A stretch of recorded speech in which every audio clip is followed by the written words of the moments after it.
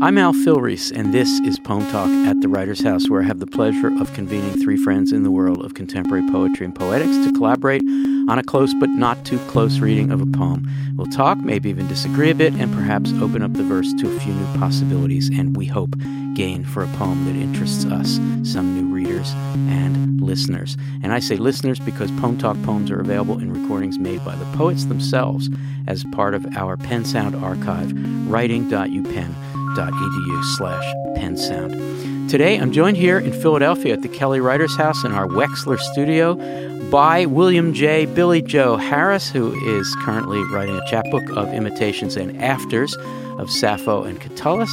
Sappho he deems a blues poet and Catullus a vernacular poet, whose chapbooks in the works include one consisting of Lucifer poems, who in the process of writing poems with cartoons has been studying Patchen, Kenneth Patchen, and Blake, among others, and who for many years a professor at Kansas is now in New York, Brooklyn to be specific, and continues as a member of the jazz faculty seminars at Columbia University. And by Alden Nielsen, whose current critical work is appearing in Black Scholar, in Obsidian, in the Black Jacobin's Reader, whose poetry has been examined in a special section of a recent issue of the Italian Journal of American Studies, and whose new book of poetry, congratulations, Alden, called Tray, is being published by Make Now Press, and whose many, many fabulous Heat Strings recordings are featured widely throughout Pen Sound.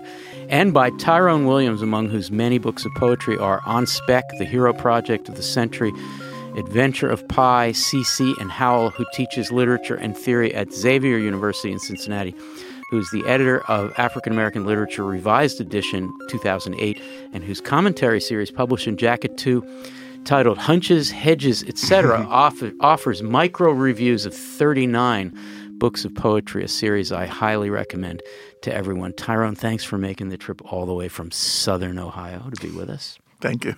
It's great to have you here at the Writers' House.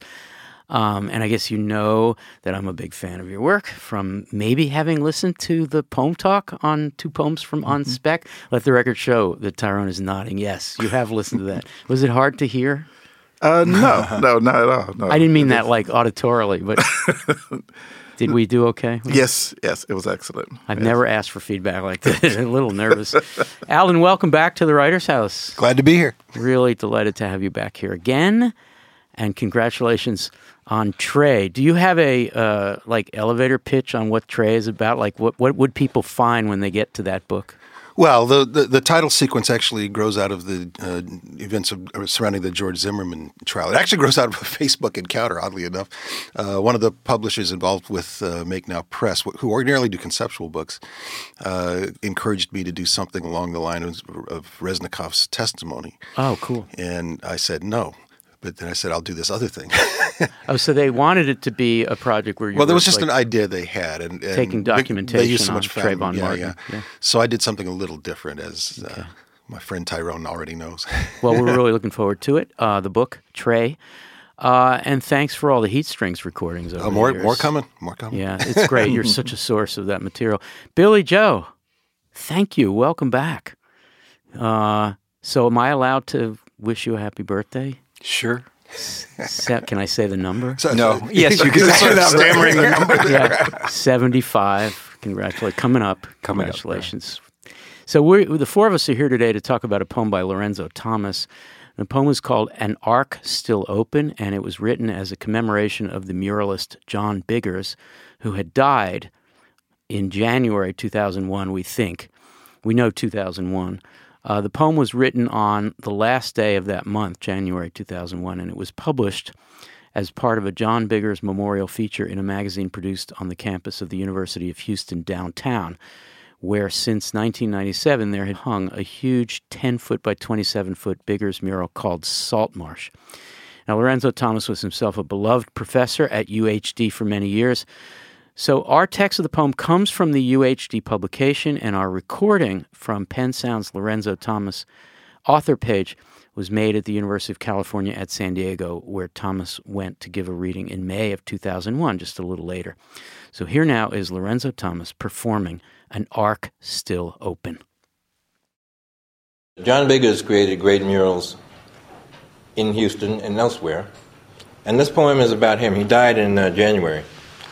The poem is called An Ark Still Open, in memory of John Thomas Biggers.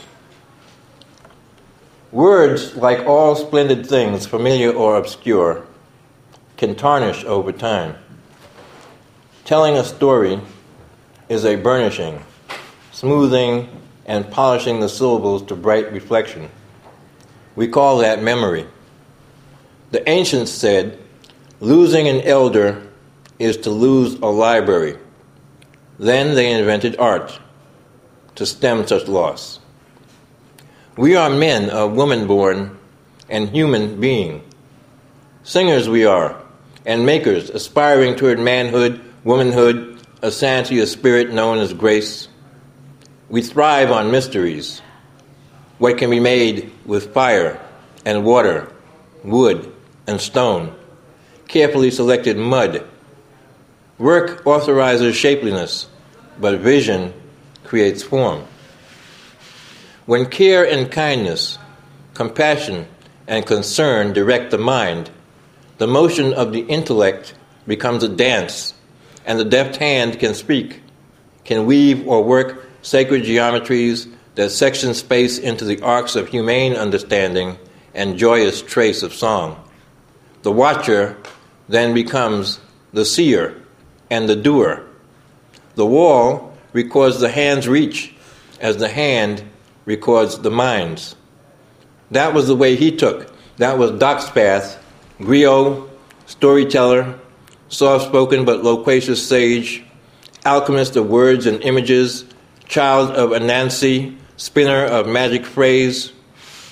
Sometimes this world of entropy and haste seems nothing more than a vast depot with every one of us, stressed, nonchalant, traveling light or heavy-burdened, in passage, chasing the tortoise and the hare in endless round. Treasure our moments and our meetings here. Treasure the story and the memory that will remain to testify when we embark upon the next stage of our never-ending journey. And that's what I saw when I looked at John Biggers' paintings, because every painting was an entire history of the world, of the whole universe. And he told it through fairy tales and nursery rhymes and folk tales and things that had been taught to him when he was a child. His mother was a washerwoman. And he said what he learned from his mother was how the universe was created. So she took fire and water and dirty old clothes, and when she was through, they were something different than they had been.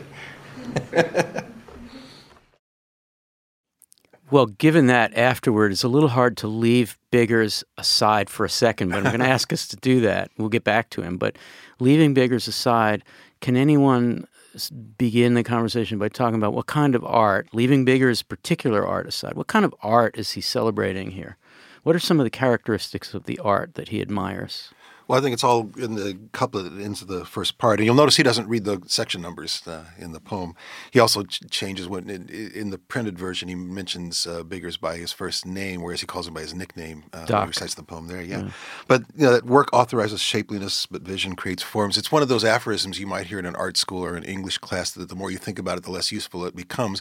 But that final anecdote really nails it down, because the woman has these materials, she's engaged in this common labor, and she transforms them. The work authorizes the shapeliness.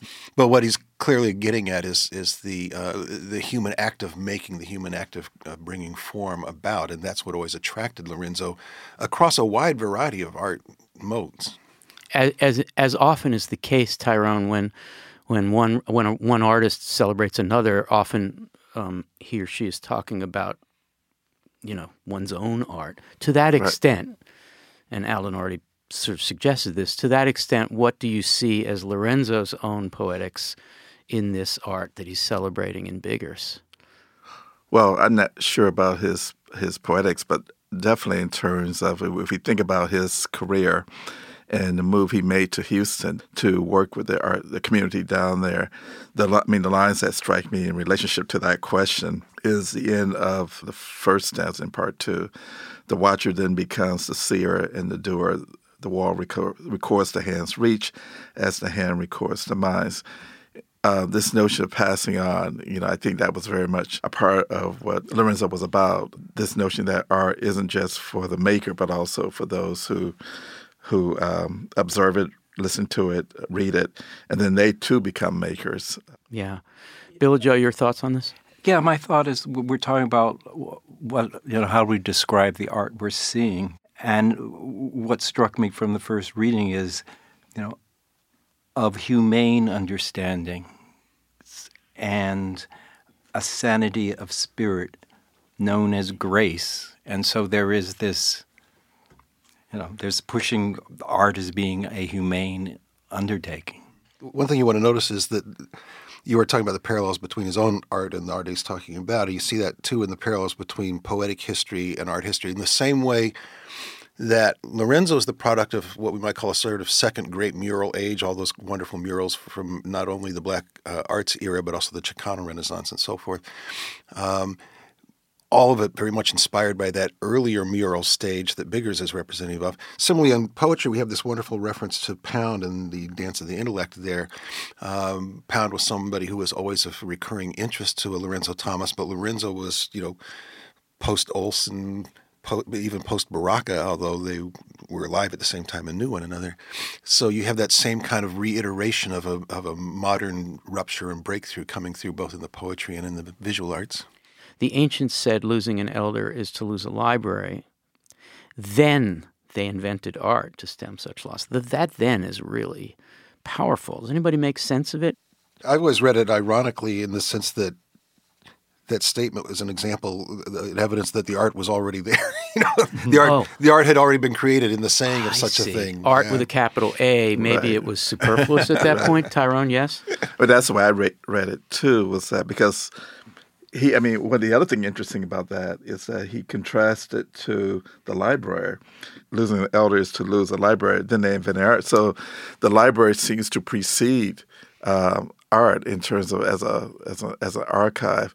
So you have this, this idea of the elder as an archive, and then you have to externalize that to a certain extent with this thing called art. Yeah. Well, there's also a sense that, like elders, libraries can be lost. Right. Art, capital A, as opposed to any individual work of art, continues. Except, Billy Joe, if we think about the passing of Biggers or the passing of the elder griot storyteller, and we think about the sort of essential idea that if we respect the elders and ancients, then we carry in ourselves a tradition of passing on so that you never have to lose the library, right? Mm-hmm. So when we get to griot storyteller, soft-spoken but loquacious sage, that sounds like he's talking particularly about a person. Biggers, presumably, he's honoring him. It becomes elegiac. But by that time, he's got a more general thing to say. So maybe in the end, Billy Joe, and that in part 3 is very positive and elegiac. So maybe in the end, there's no loss here when someone passes because he's done the work. Yeah, I find it really interesting that Biggers doesn't come in until late in the poem. So you set up this whole art thing. But yeah, the ending, I go back, treasure our moments and our meetings here, treasure the story and the memory. Okay, so that's the art. And it starts out in the first section telling a story, a burnishing, smoothing and polishing the syllables to bright reflection. We call that memory. So you got this thing about storytelling, and you have this thing about memory, and this seems like this is what art does, and it does come back, and it does, it comes up in that last stanza. That's a really great passage. Tyrone and Alan, what do we make of this? It seems to me that passage that Billy Joe was just referring to says that the process of making something, making art, is memory. The process of making art is memory. That's a complicated concept. Can we say more about that?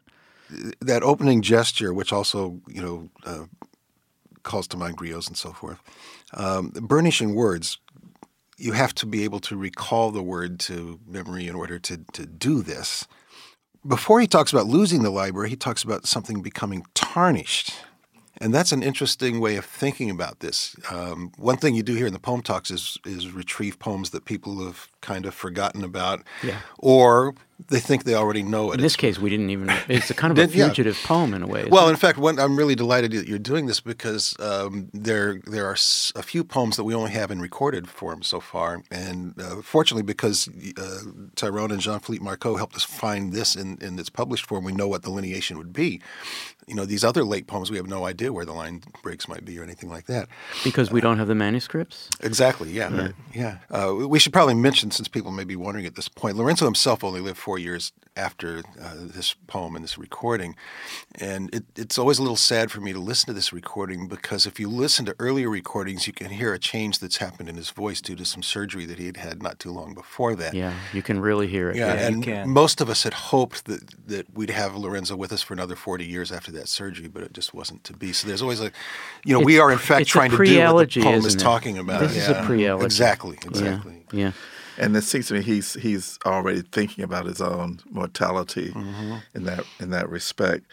But in terms of memory, I mean, one of the lines in that first we call that memory. We call that memory. That thing we call memory. Yeah. Is the line about stemming a loss. Invented art to stem such loss. And the way I read that was that it's only partially successful, that eventually it will get lost, which is all the more reason you need others in to carry on to create new forms of art. But what's interesting, the title, so an art still open, that still suggests that, it's still open, but at some point it will not be open. Well, so you can't hear that title without thinking about Martin Luther King and now President Obama and the arc of history and bending towards justice and so forth. And Lorenzo was intimately familiar with Martin Luther King's speeches, so he had to have that at least partly in mind and as the well. phrase where it appears in part 2, the arcs of humane understanding. Right. So that's clearly a reference to King. Right. Yeah. So let's look at the stanza that starts, "We thrive on mysteries." This is a poem that seems to identify the making of things, carefully selected mud. It's very sculptural, but it's also genetic, as in Genesis. There's an originary, the genesis of art, and mud, of course, is the genesis of the person. Right, in Genesis. So, although in Genesis there's no actual selection at work in the no, that's true. That's not carefully selected. But that aside, this is a commitment to unreason or pre-reason, mysteries, history thought of a different as transmitted in a different way. Can we say more about how we connect the irrationalism of the mysteries to this particular kind of making art and form? One of the keys is that movement from the first line of that stanza to the second. If you just said we thrive on mysteries, people start thinking about God, the afterlife, and so forth. But what are the mysteries? What can be made with fire and water? The mystery is this act of making and what can be made from it. Yep. We thrive on the mystery of this ability in ourselves. And specifically, it's got to be, fire and water and mud, that's clay. That's firing ceramic. That's very particular. So let's talk about Biggers. We can't have this poem talk without talking about his art. So the mural that he's referring to is called Saltmarsh, and it was put in the University of Houston's, downtown Houston's campus in the Student Life Center. And it takes as its subject the salt marsh that maybe is still there, in any case was there near the university grounds, which Biggers identified as a place where urban life and nature converge.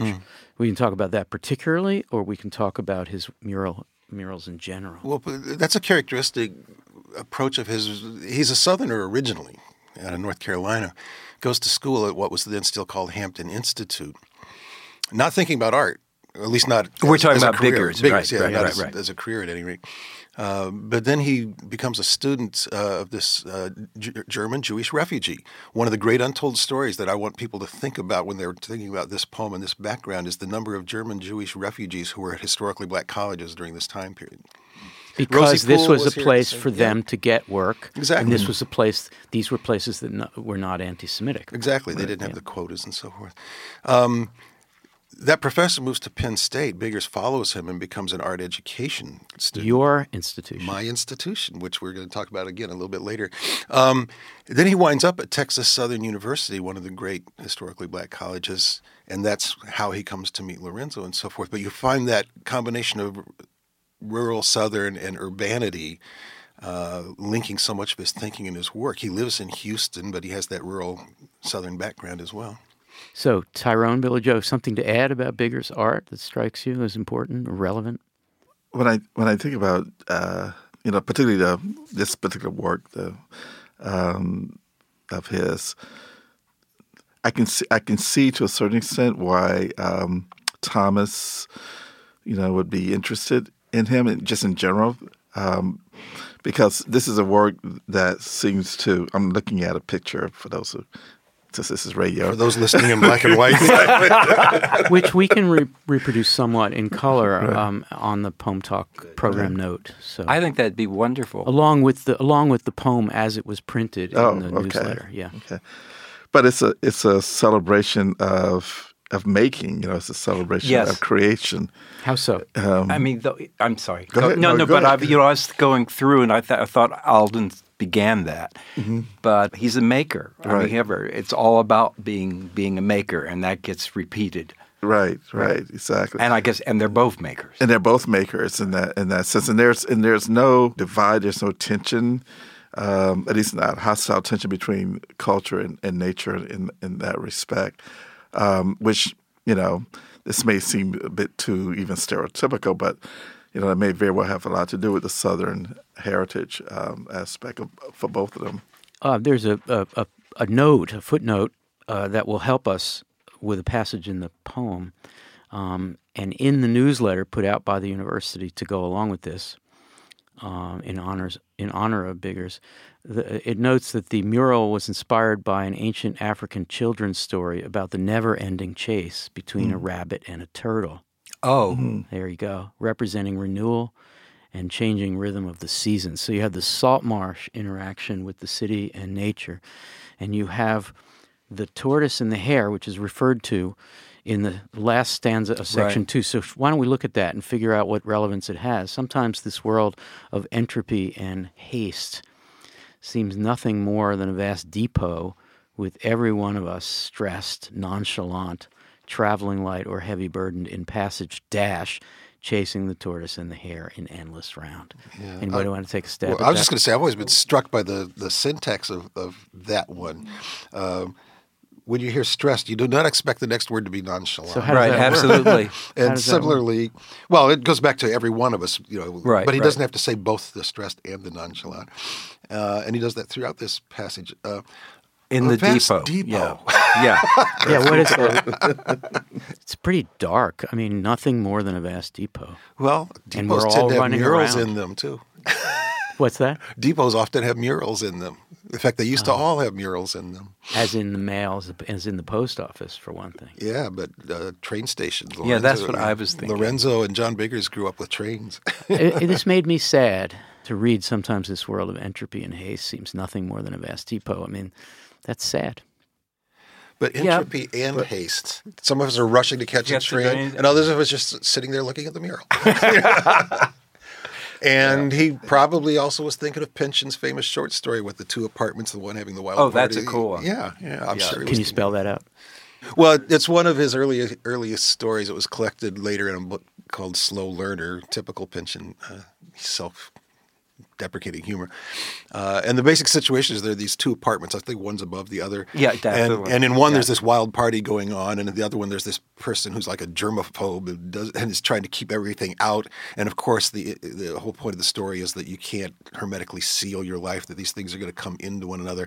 The depot is almost a perfect image for the kind of bringing together of the concept of entropy and haste simultaneously. Yeah, cool. Yeah. So what are we going to do with the tortoise and the hare? Because my sense of the story of the tortoise and the hare, it's I got that. But I mean, tortoise and hare. So the version of the story I know from childhood is, that the tortoise wins the race because the hare is assuming Slow speed. and steady. Slow and steady. So I read this, and please pardon me for the pedestrian reading, but I'm kind of famous for that.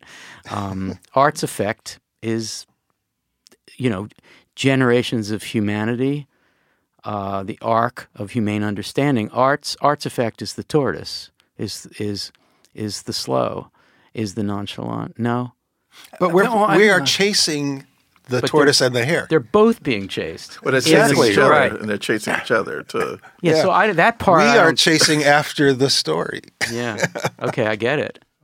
But should we go back to sad, because you were sad? Yeah. It seems like, but the last stanza, treasure our moments and our meetings here. Oh my gosh, that's even sadder. Treasure treasure. I mean, I think They that's remain good. to testify. Yeah. Treasure the story and the memory. That's the art and all that. That will remain to testify when we embark.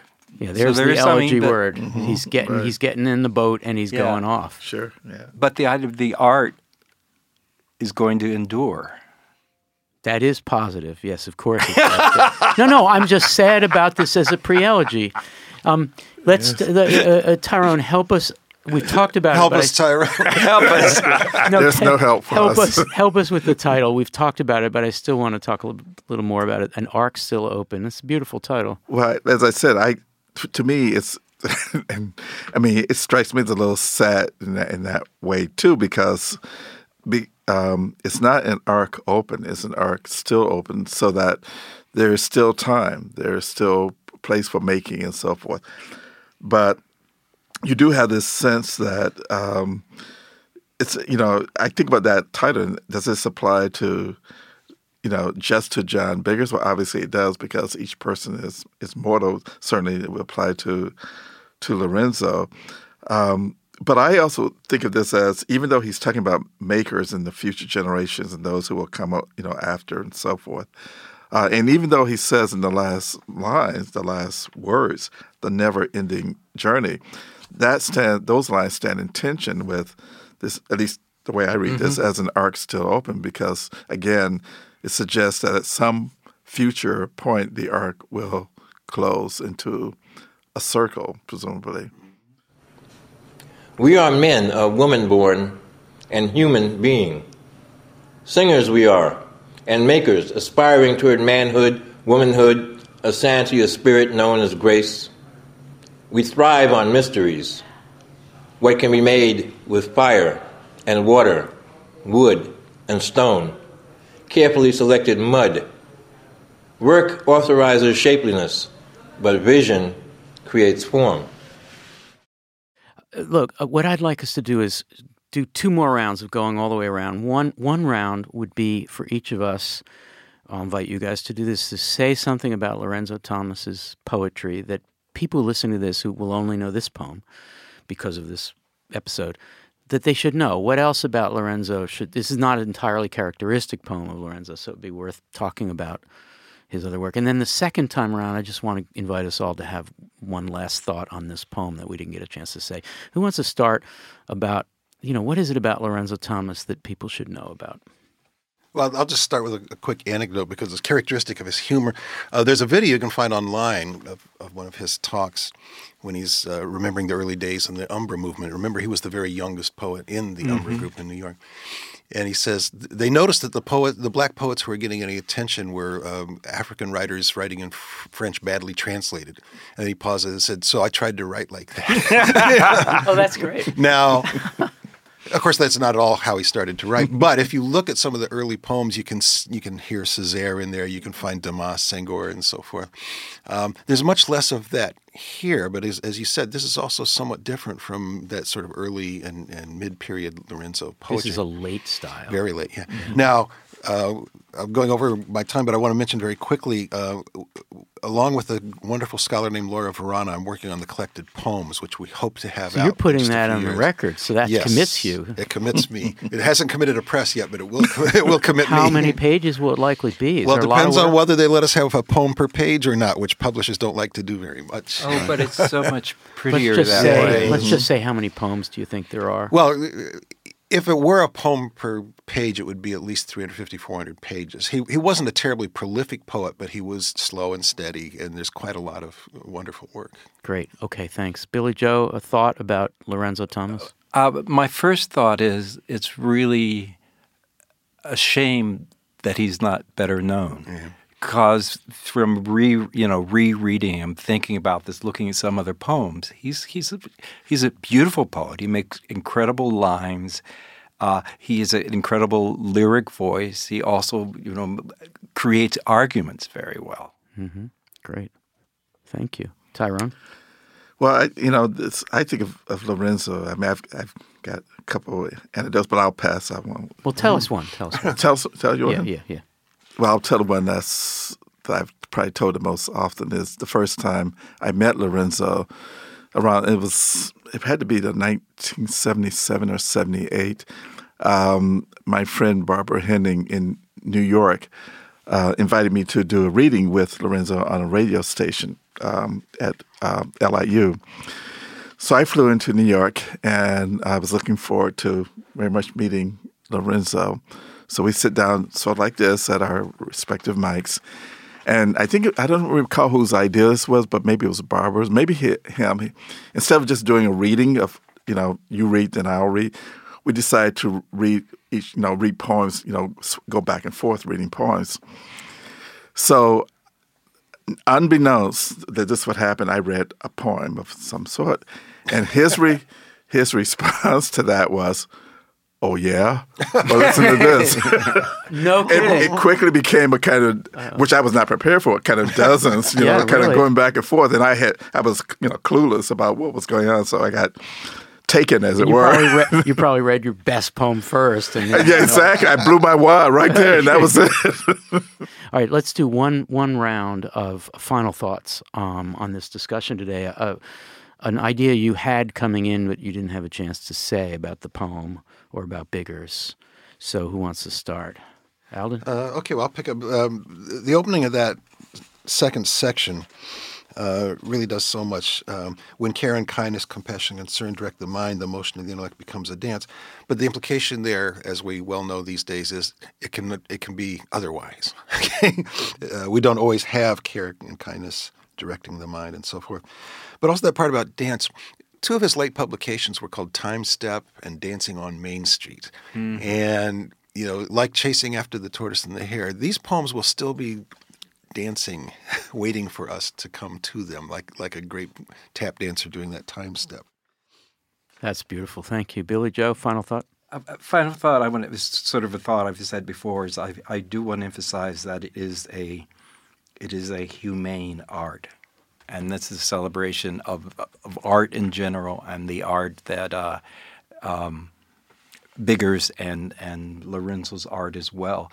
Something else is, there's a poem that Alden published in an anthology of Lorenzo's called Song, and it starts out so simple and so beautiful and so lyrical, and then at one point you say, how do you get from here to there?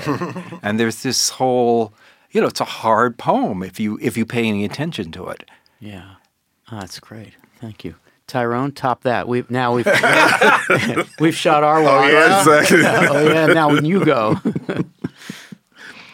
Well, I wanted to talk about the cover of the newsletter, which I've reprinted here, because it seems to me to really.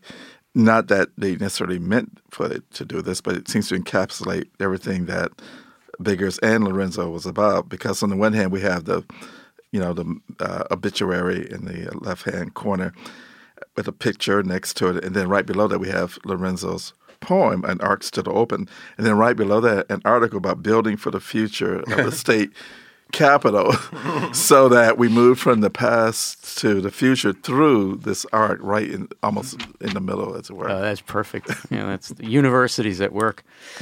My final thought, the watcher then becomes the seer and the doer is a key passage, and we talked about it. Art is a kind of, it's participatory, it's doing, and I think that's important in the Biggers. But then the next couplet, where we turn toward Biggers as a figure to elegize. The wall records the hand's reach as the hand records the mind. So partly this is a reference to the work of making this giant mural, right? So you get the wall is recording the reach of this painter. But given the fact that the poem is talking about elementalism, fire, water, mysteries, creation, I can't help but think that so far as we know, and we knew this in 2001, the first art for its own sake that we have are the hands of early humans, basically just registering their hands on the wall, a big mural of hands of different sizes of early Homo sapiens. And of course, this is just another way in which this poem wants to remind us that human art that's about 45,000 years ago. So human art is a very slow process, but it seems to be the same. Well, we like to end Poem Talk with a minute or two of Gathering Paradise, which is a chance for several of us, or all four of us, if we're quick, to spread wide our narrow hands to gather a little something really poetically good to hail or commend someone or something going on in the poetry world. Billy Joe, you look like you've got paradise in your head. That's the best description of Billy Joe Harris I've ever heard. Always, by the way. Right. 75 and still got paradise in his head. I'm still 74 until March. Okay. All right. March 12th. Yeah, but by the time this gets released, that's right. I'll be 3/4 of a century old. Yeah. Wow. It's an awful way to put it. Anyway, I recently saw the film Paterson, which takes place in Paterson, New Jersey. It's about a poet named Paterson. And the reference in the world of modern poetry is to William Carlos Williams. To William, which is very much spelled out in the movie. It is. But I think it's a film worth seeing. In the film, and enjoyable. In the film, he recites William Carlos Williams, This Is Just to Say, the plum poem. Right. And the wife is quite thrilled by it. And I think that, that's the aesthetic of the poem, celebration of the ordinary world. Great. So Paterson, first time I think a movie is recommended. Jarmusch. Yeah, and right. Jarmusch. And it's the real deal. And hope people can see it, because there's a problem about seeing it outside of New York, Los Angeles, which is always a shame. Alden, gather some paradise. Given our topic, I want to quickly mention there are still 2 Lorenzo Thomas books that you can get. His last one, Dancing on Main Street, from the wonderful people at Coffeehouse Press. But also Blue Wind still has lots of copies of their second edition of Chances Are, a few. So you can get those from Amazon or someplace else right now. As for something new, speaking in North Carolina, part of that wonderful group around Duke University, Ken Taylor, one of the people that's behind the Lute and Drum publication, has this wonderful little book that just came out last year called Self-Portrait as Joseph Cornell. You could just stare at the title for 3 years, but you'll get lost in those poems. They're really intriguing. Great, thank you. Tyrone, gather some paradise. Ooh, I can't top those at all, but I did watch. This isn't a competition. It's not a competition. Lorenzo's made you forever paranoid. Right, exactly. Don't worry, the tortoise will finally cross the line at the end. But I did watch. I downloaded a long time ago, but I finally watched a lecture. That's what it was. It was a long lecture too, over an hour. I think an hour and a half. From Fred Moten. Oh, yeah. That guy is a stem winder. Right, he can really do it, huh? Yes, and the title is called The Blur and the Breath, and it's a play on Wittgenstein's Blue and Brown Notebooks. But he's talking about different forms of art and the blur is among a number of things. It's the in-between stage. It's an argument against sovereignty. It's an argument against authenticity. It's somewhat directed at the Black arts movement, or the Black power movement, I should say, more specifically, because it begins talking about Stokely Carmichael. But it's it's Fred, so it's all over the place. But and so how where do we get it? Yeah, how do we find it? It's on YouTube. Someone sent me a link, but it's a YouTube video. Search terms Fred Moten, M-O-T-E-N, and then the blur. That should get it. And that should get it. Well, I think it's coming out in print. What was one volume when I first saw it is now 3 volumes of Fred Moten essays that are on their way out under the collective title "Consent Not to Be a Single Thing." I think is the title. That's right. And I think this is part of probably volume 3 or something. Okay. Well, this Gathering Paradise has just exploded, so I might as well do 3 Gathering Paradises. First of all, Billie Joe Harris, William J. Harris, and I, a couple of years ago at your apartment, your house in Brooklyn, had a long conversation about your life and your work. And I just want to recommend that people go to your Penn Sound page, where that recording of an hour and a half of our talking about your early years in Ohio, and then on the West Coast, in graduate school, Berkeley, with Nate Mackey and others, and just Stanford. Did I? Oops. Yeah, right. I said the B word there. And as for Tyrone Williams, by the time this comes out, anyone could go to Tyrone Williams' already quite vast Penn Sound page and pick up a reading that was done in February of 2016 at the Kelly Writers House, and hear what he's working on. And I'm assuming that recording will include some new things. Am I right about that? You mean you said 2016? You mean February of 2017? Oh, okay. Because I was thinking arc of history. Was I just here? I'm really screwing up. I was trying to use that weird conditional future because the recording is being made. This recording is being made. What will have been true when you hear it? It will be true. Whatever. Anyway, you're reading some new things tonight. Is what I'm saying. Yes. I will be reading some new things tonight for me. And as they say, a forthcoming manuscript. There's already some great things on that page.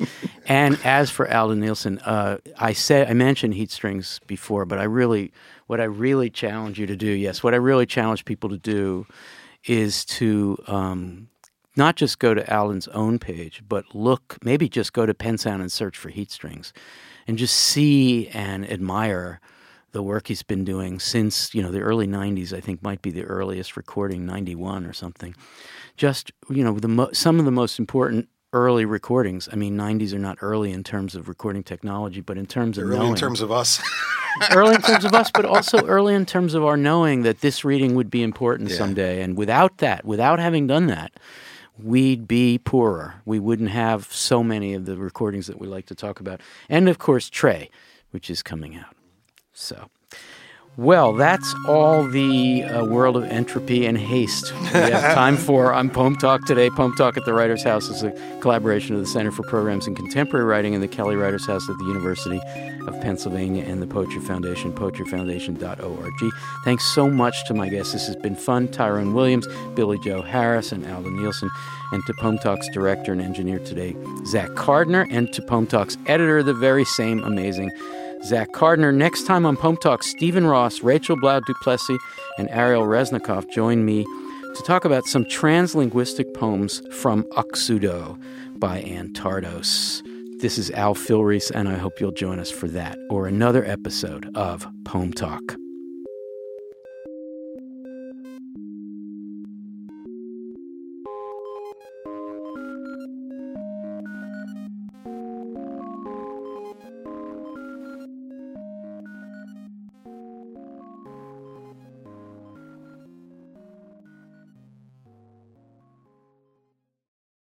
This is Zach Cardner, Poem Talk's editor.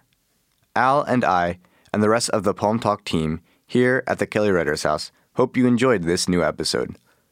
We wanted to add a special word of thanks here at the end to Nathan and Elizabeth Light, whose generous grant supporting Poem Talk, among other outreach projects, has helped make this episode possible.